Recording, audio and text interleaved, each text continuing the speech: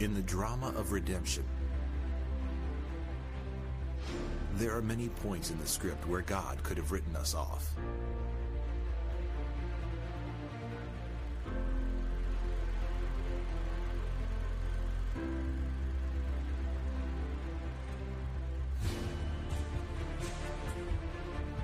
But in every act, he always brings a twist.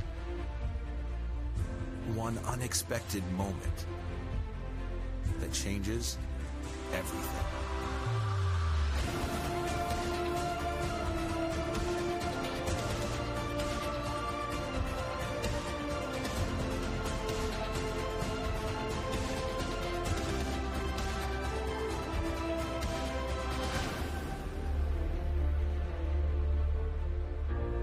In all of our lives, there's a grand plot. I'm going to call it the drama of redemption. God is working to bring forth His purpose in all of our lives. God, the author, He has scripted your life. He has an outcome. An author always has a moral, an intended outcome, something that he's seeking to accomplish. There is some message he's trying to get across. And the grand author, God, for every heart, every life, God has this grand plot. But there was a twist in the plot. For you see in the Garden of Beginning in Eden, God said to Adam and Eve, you can partake of everything. Everything is yours. This place was created for you so you could fill the whole earth and make it God's home. We realize that we were created by God and for God. And God had one stipulation. His one stipulation is there's one tree don't eat of. You can have everything, but there's one thing don't do. Don't break this command. And the tendency of man is always to test the boundaries. The propensity of the heart is to do it your own way. And we realize right there that God will not be the supporting actor in your life. God will not stand on the sidelines and be the star. We do it our way. We build our life around it. God, you just step in and out of the scene as I need you. And when I need you, go back to your place. When I get life settled down, God will not be your supporting actor. God wants to be the author of our life. And mankind failed and sinned. And we knew that what was going to happen. Judgment was going to come. That's what God had said. But something happened. The plot would twist again. You see, judgment does not fall. The gavel of retribution does not fall upon humanity. And we're introduced to something, and that is the long-suffering of God. The long-suffering of God answers this question. If God cares, if God does not care, then judgment would have fallen immediately and humanity would have been wiped out because of disobedience and sin. But long-suffering answers the question, if God cares, and of course, unequivocally, the answer comes, yes. But then time rocks on and another question begs in human history. What is God's response to our sinfulness? And we realize it's the mercy of God. The mercy of God tells us how God is going to respond to our wrongdoing, our sin. But we know God's long-suffering and God's mercy. But that's like the criminal. He's facing charges. Okay, you're not going to go and you're not going to face the worst punishment. And you know that the judge is stalling and holding back on the judgment. But really, where is I will always be condemned. I will always have this hanging over my head. And then God steps in and He's going to show us why He forgives. And that is love. So we see both the long-suffering, we see the mercy, and now we see the love of God. God extends His love to us. And I'm going to invite you to go with me to one passage of Scripture in the Bible, John 3:16. For you see, God recognized we did not need an economist. We did not have a financial problem. God recognized that we didn't have an organizational problem. He didn't send us an administrator. It tells us in the Gospel of Luke that unto you is born this day in the city of David a Savior, Christ the Lord. God knew we needed redemption. We had a sin problem. So the drama of redemption, for God to reclaim and God to bring salvation to us, a Redeemer had to step on the scene. And we're introduced to the love of God. The most perhaps beloved passage of Scripture in all of the Bible, John 3:16. Allow me to read it here. It tells us, "For God so loved the world that he gave his one and only Son, that whoever," that's all of us, every one of us, "whoever believes in him should not perish but have eternal life." There is in that one verse a word, a single word, that will rewrite all of our lives, rewrite our destiny, that will introduce us to the drama of redemption. The whole plot of redemption will twist on one word, one syllable word, two letters, but these two letters introduce to us all of God's best. Even in the face when we are at our worst, it's the word "so." God so loved the world. An inconspicuous word that speaks so much to us. And if you begin to think about the word "so," I mean, it's used in so many ways in our society today. Sometimes the word "so" is used defiantly. You may talk to somebody and you may explain to them, this is what we ought to do and this is how it ought to be, and you explain it and you just reason with them and you make your case, and when you're done they say, "So what?" Okay, sometimes it's argumentative. There's an argumentative "so." Have you ever had that with your son or your daughter? You shouldn't text when you drive, and there's a curfew, and you shouldn't hang out, and you shouldn't do this, and you should do this, and you're back and forth, and then interspersed, and that is "so," but so, and you can't get through because the word "so" just seems to dismiss all of the information you give them. Then sometimes the word "so" is a transitional word. Perhaps you're trying to wrestle through an issue at work and plan and get this done and here and here and here, and you're at a deadlock, as it were. There's just a tug of war, and somebody will just say, "So, what are we going to do tomorrow?" It's a transitional word, and it leaves the issue unresolved. Sometimes the word "so" can come across so insensitive. Yeah, you can explain to your spouse or friend or a family member, and you say, "This is how I feel, and this is what it made me come to, and this is what I do, and this is why I want to do it, and I just feel this is so important," and you put all of your emotion, and they say, "So what?" So it can come across insensitive. Sometimes it can just be like it's not important. So, you know. And then if you look up in the thesaurus, you'll have all of these words that you say you can use instead of "so." I really don't know if they work in John 3:16. One of them is, they say you could use "basically." Now let's read it. "For God basically loved the world." I don't know about you. I don't like that. God basically loved the world. How about "actually"? God actually loved the world. I don't know. That seems to not have any heart to it. How about, remember a few years back when teenagers, kind of in their jargon was the word "seriously"? I mean, God so seriously loved the world. I don't know about that. I don't think that quite gets it there. And remember when teenagers the word "like" was in their conversation? I mean, every other word was like God so loved the world, like he gave his only begotten Son, like whoever believes in him, like shall not perish, like have everlasting life. I don't like. It muddles the message up. So what is the word "so" here? The word "so" in John 3:16 is what's called an intensifier. It takes the object and it intensifies it and it extends it. God so loved, but I failed, but God so loved. I turned my back, but God so loved. You stack up all your resistance and your case against it, and then all of a sudden the intensifier says God's love is greater. It's irrepressible. It's unlimited. It's unconditional. God so loved. It's an intensifier, and that means it includes everybody in this room. That means that no matter how much the sin of humanity, the plot can twist on one word. God so loved. And there are many of us, we've interpreted God so as a no.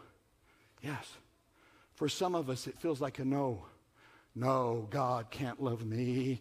God can't work in my life.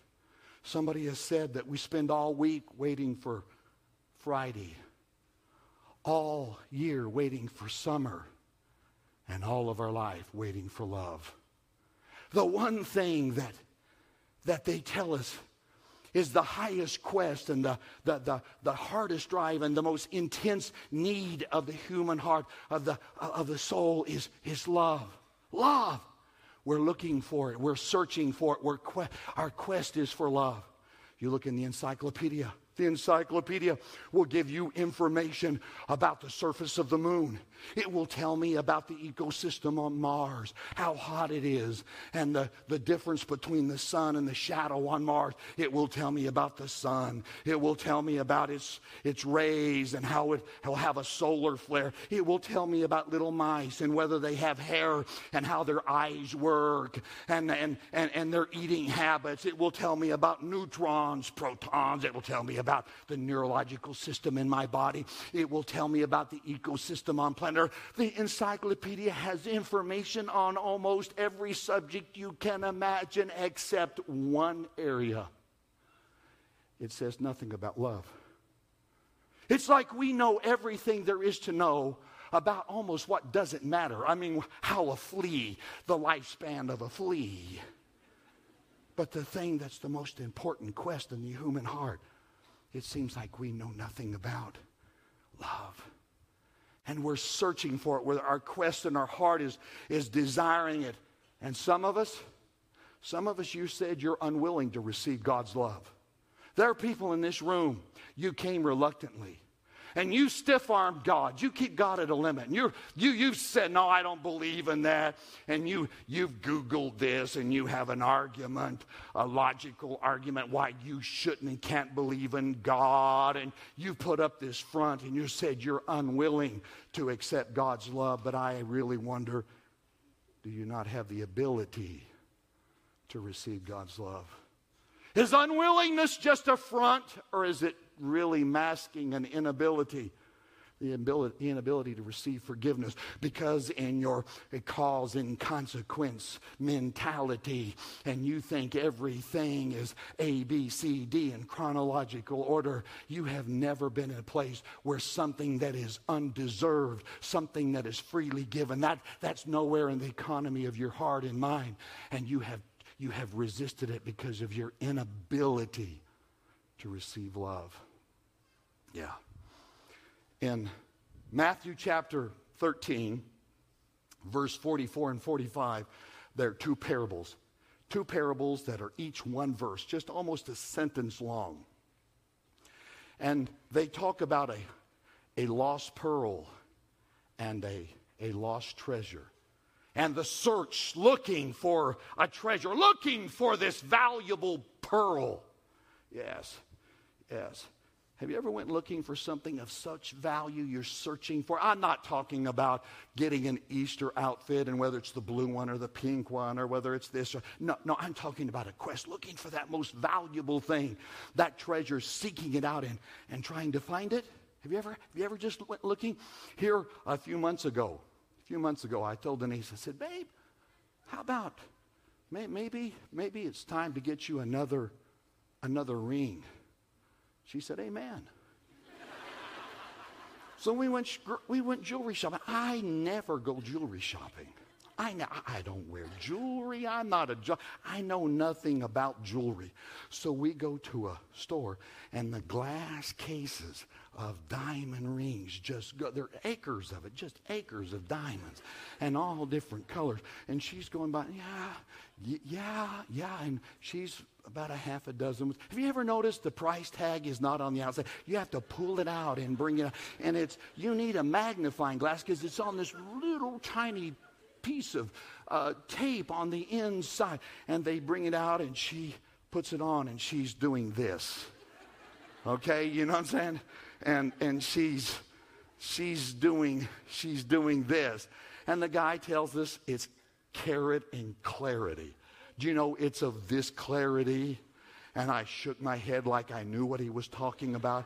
And of this carat size. And acting like I'm tracking with him. But there's one important question that needs to be asked at this time. No one's asking the question, but I'm going to ask the question. There's one question that we need to ask at this time as Denise is doing this with the ring. I said, how much does it cost? And he said, oh, it's $12,200. And I chuckled. I said, no, I'm serious. I'm serious. How much does this? He was serious. He was serious. And now Denise is doing this. And I'm $12,200. And my mind is racing. How do we get out of this? Babe, do you know the ring that you have? The diamond ring you already have? Diamonds are forever. And when I put that on your finger, I felt like you would wear that for all of our lives. That ring means so much to me. And I just feel like the ring you have on your finger, I'm attached to that one. And then a passage of scripture came to my mind. Lay not for yourselves treasures here on earth. God gave me the verse at just the right time. Okay? And I said to the jeweler what everybody says when you don't want to tell them you can't afford it. Well, we're going to keep looking. No, we're not. We're getting out of here, man. We're leaving our store right now. Let's go get a Slurpee or something. Let's get back down to reality here. You know what I'm talking about? The parable, searching for this great treasure. Now, I have heard these parables preached wrong for many years. I have heard that Jesus is the pearl of great price. That's not the right interpretation of that pearl. It's wrong. That parable, it's wrong. I've heard it preached that Jesus is the treasure. No. Let me give you the correct interpretation of that parable. There is a man, and he discovers a treasure in a field. And he wants the treasure in the field, so he will go and he will sell everything he has. He will literally take everything that he owns, sells it. He will bankrupt himself, literally sell everything and take all of the wealth he has and go back, and he's going to buy the entire field just to get a treasure. Here it is. Christ is the man. The field is the world. And the correct interpretation of that parable, you are the treasure. You're the treasure. Hidden in a field. Other people could not see the treasure. Other people could not appreciate the treasure. But there was one, the master could see it. But in order to get the treasure, he had to buy the whole field. He had to get a lot of dirt with it. He had to get a lot of debris. He had to take on the expense of making sure payment was made for everything, every rock, the whole field, all of the debris. He will purchase it all if he can retrieve one treasure. You see, that's how God looks at you. God so loved the treasure of you. He had a purpose. He had a plot. He had an idea. He has a dream for your life. And he was willing in redemption to pay the price for all of the sin of humanity. If he could retrieve the treasure of your heart and your soul, he was willing to do that. Do you know in the natural economy, in the natural secular economy, the value of something determines its price. That's why they do appraisals. They appraise its value and they set the price. Whether it's jewelry, a house, an automobile, etc. They evaluate it. Here is its value. Therefore, this is its price. That is not true in the spiritual economy. In the spiritual economy, the value of anything is determined by the price. It's exactly the opposite. In other words, your value to God is not by the appraisal. Oh, if they'd have done an appraisal on my life, I'm unfit, I'm unproven, broken promises, went astray, that could make mistakes, will fail, will make promises and vow to God and then not follow through of it. My value was low. But you don't set the value based upon an appraisal. You set it based upon the price. He gave his one and only Son. He didn't give angels and archangels. He didn't give galaxies or worlds. He gave his one and only Son. The highest price that could be paid, God gave for you, the treasure. Your value to God is not based upon your performance. It's based upon the price of his Son for you and I. Amen. Amen. Yes. In Acts chapter 1, verse 23.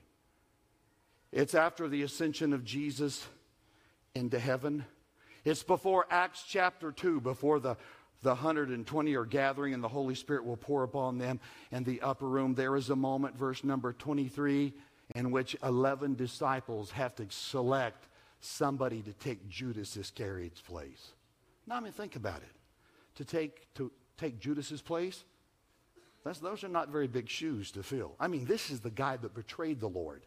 This is the guy that committed spiritual treason. This is the guy that turned his back upon God. This is the one that said, oh, don't put the expensive perfume on Jesus. Let's use it for ourselves. He was conniving. He was selfish. And he betrayed the Lord for 30 pieces of silver. And they're going to pick somebody to take his place. You don't have to be a spiritual giant to take Judas's place. I mean, to succeed, all you got to do is stay saved a few days and not have charges filed against you. I mean, there's not a lot you have to have together in order to take the place of Judas Iscariot. I mean, the bar is set very low. And they're going to choose out of two men. They will vote between Matthias and Justus. And Matthias is selected. Justus is not. Justus didn't get one vote. Not one vote. And the bar of spiritual excellence is set low. You're filling the betrayer's seat. And he doesn't get one vote. Justus. It kind of sounds like just us, doesn't it? Just us. Not one vote. Just us. No one saw worth in. Just us. No one thought we had spiritual potential. Just us. But here it is. Because of one two-letter word in John 3:16, God so loved. We realize God loves us just as we are, but God loves us too much to leave us just as we are. Yes, his abounding love. John 3:16 does not say God loves you if. It does not say God loves us when. It does not say God loves us because. It does not say God loves us since you started going to church, since you broke off that, since you stopped doing that, since you started doing right, since. It doesn't say that. God loves us so much. Let me put it in words that we can grab. God doesn't love us because. God loves us regardless. Regardless of our brokenness. Regardless. And the plot of redemption twist on God's long-suffering, God's mercy, and God's love. He refuses to walk away. He refuses to give up on you and I. There is a poem I want to share with you. It's a poem that was found written, interesting enough, on the walls of a psychiatric unit. There was a room in which a man lived and died. And that tortured mind and tortured soul. And this psychiatric unit lived in this one room. I cannot imagine the torment that he went through. Maybe moments of sanity and then moments when he was not himself. But he would live and die in that room. And after he passed away and they removed his body from the room, they found these words written on the wall. Was it written during the night in which a moment came and in the torment of his mind and soul, he sensed God's love? I don't know. I don't know if it was a moment during the day in which he had a season or a moment when things clarified and he cried out to God, God, deliver me from the torment and the conflict. I don't know. But he had such a moment because he wrote these words on the wall. Could we with ink the oceans fill where the skies of parchment made? Where every stalk on earth a quill and every man a scribe by trade. To write the love of God above would drain the oceans dry. Nor could the scroll contain the whole, though stretched from sky to sky. He had a moment when he didn't understand the rest of life, he understood the love of God. For you see, God so loves. And I'm going to lead us in a prayer moment right now. And some of us have used the excuse, we're a good person. We have our life together. You talk about your accomplishments and your awards at work. You talk about your grade point average. You talk about how life is just, you have it down, but you realize the plot, the author, his intention in your life is not being lived out. And that God has something more. For some of us, it's the inability to receive forgiveness. You have never been in a place where you have been given a break and somebody in the face of your mistake said, I still believe in you. Some of us have the profound scar of rejection in our life. And some of us, honestly, our life is a litany of mistakes, broken promises. We're in stuff now that you know isn't right. You excuse it, but in your heart of heart, in your soul, you know it's not right. And some of us feel like we're unloved. You've turned God's so into a no. No, God can't love. God won't love me. But there is one word that intensifies God's love. The writer of the poem said, if you could write it above. If the ocean was ink, it would drain the oceans, and you still cannot fully tell of God's love. God so loves. He doesn't love because he loves regardless. And I'm going to invite you to know God's love in a personal way we call salvation.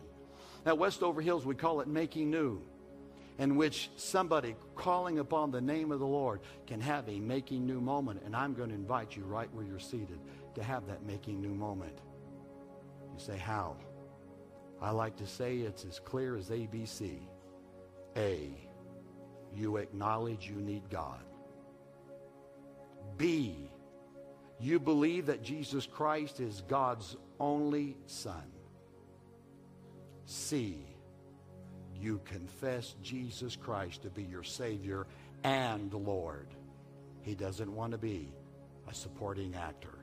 Savior and Lord. And if you will do that today, on this resurrection day, God can change and God will change your life. And I'm going to invite you across this auditorium, balcony and main floor, front to back and side to side, to bow your heads right now. And we're going to go in a prayer moment. Everyone, balcony, join me, please. Main floor, join me. Bow your heads. Every Head bowed, every eye closed. And now, you have a private audience with God. The Holy Spirit is auditing your heart, and He is speaking to you. He's posing the question to your heart now. It's not my timid words. The gripping sense that you feel is the conviction of the Holy Spirit, and God is calling you into His grand plot. Your life is not empty. Your life is a treasure.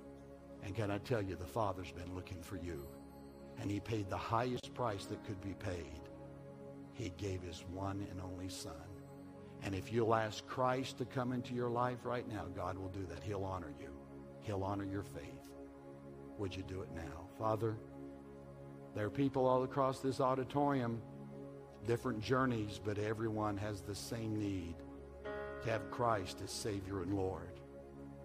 And as they acknowledge their need of God, and they're here today, that testifies they believe Jesus is God's one and only Son.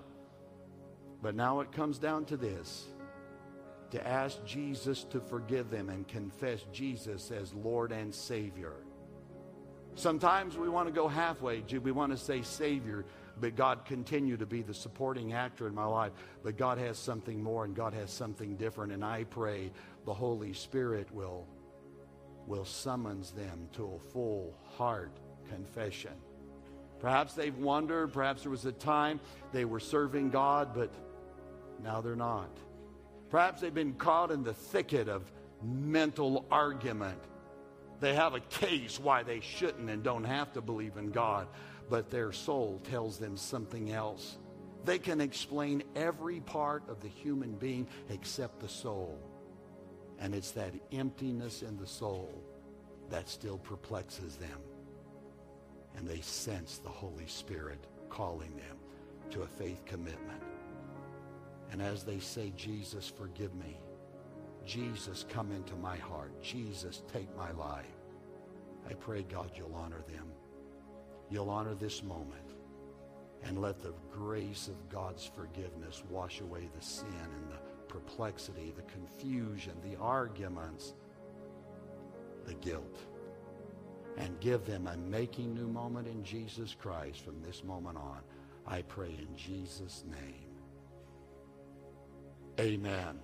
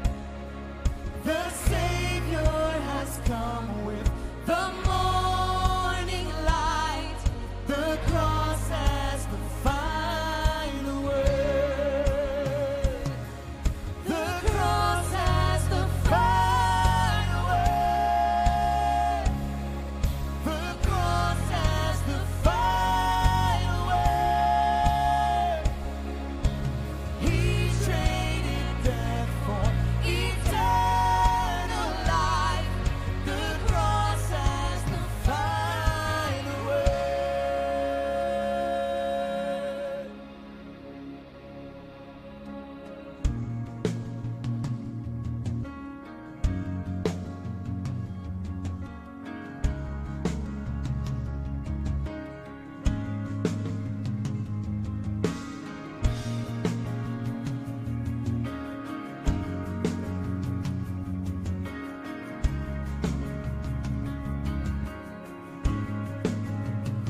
There's nothing stronger, nothing higher, nothing greater than the name of Jesus.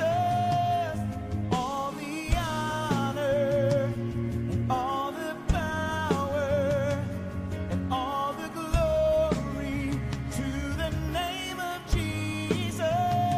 There's nothing stronger, nothing higher, nothing greater than the name of Jesus.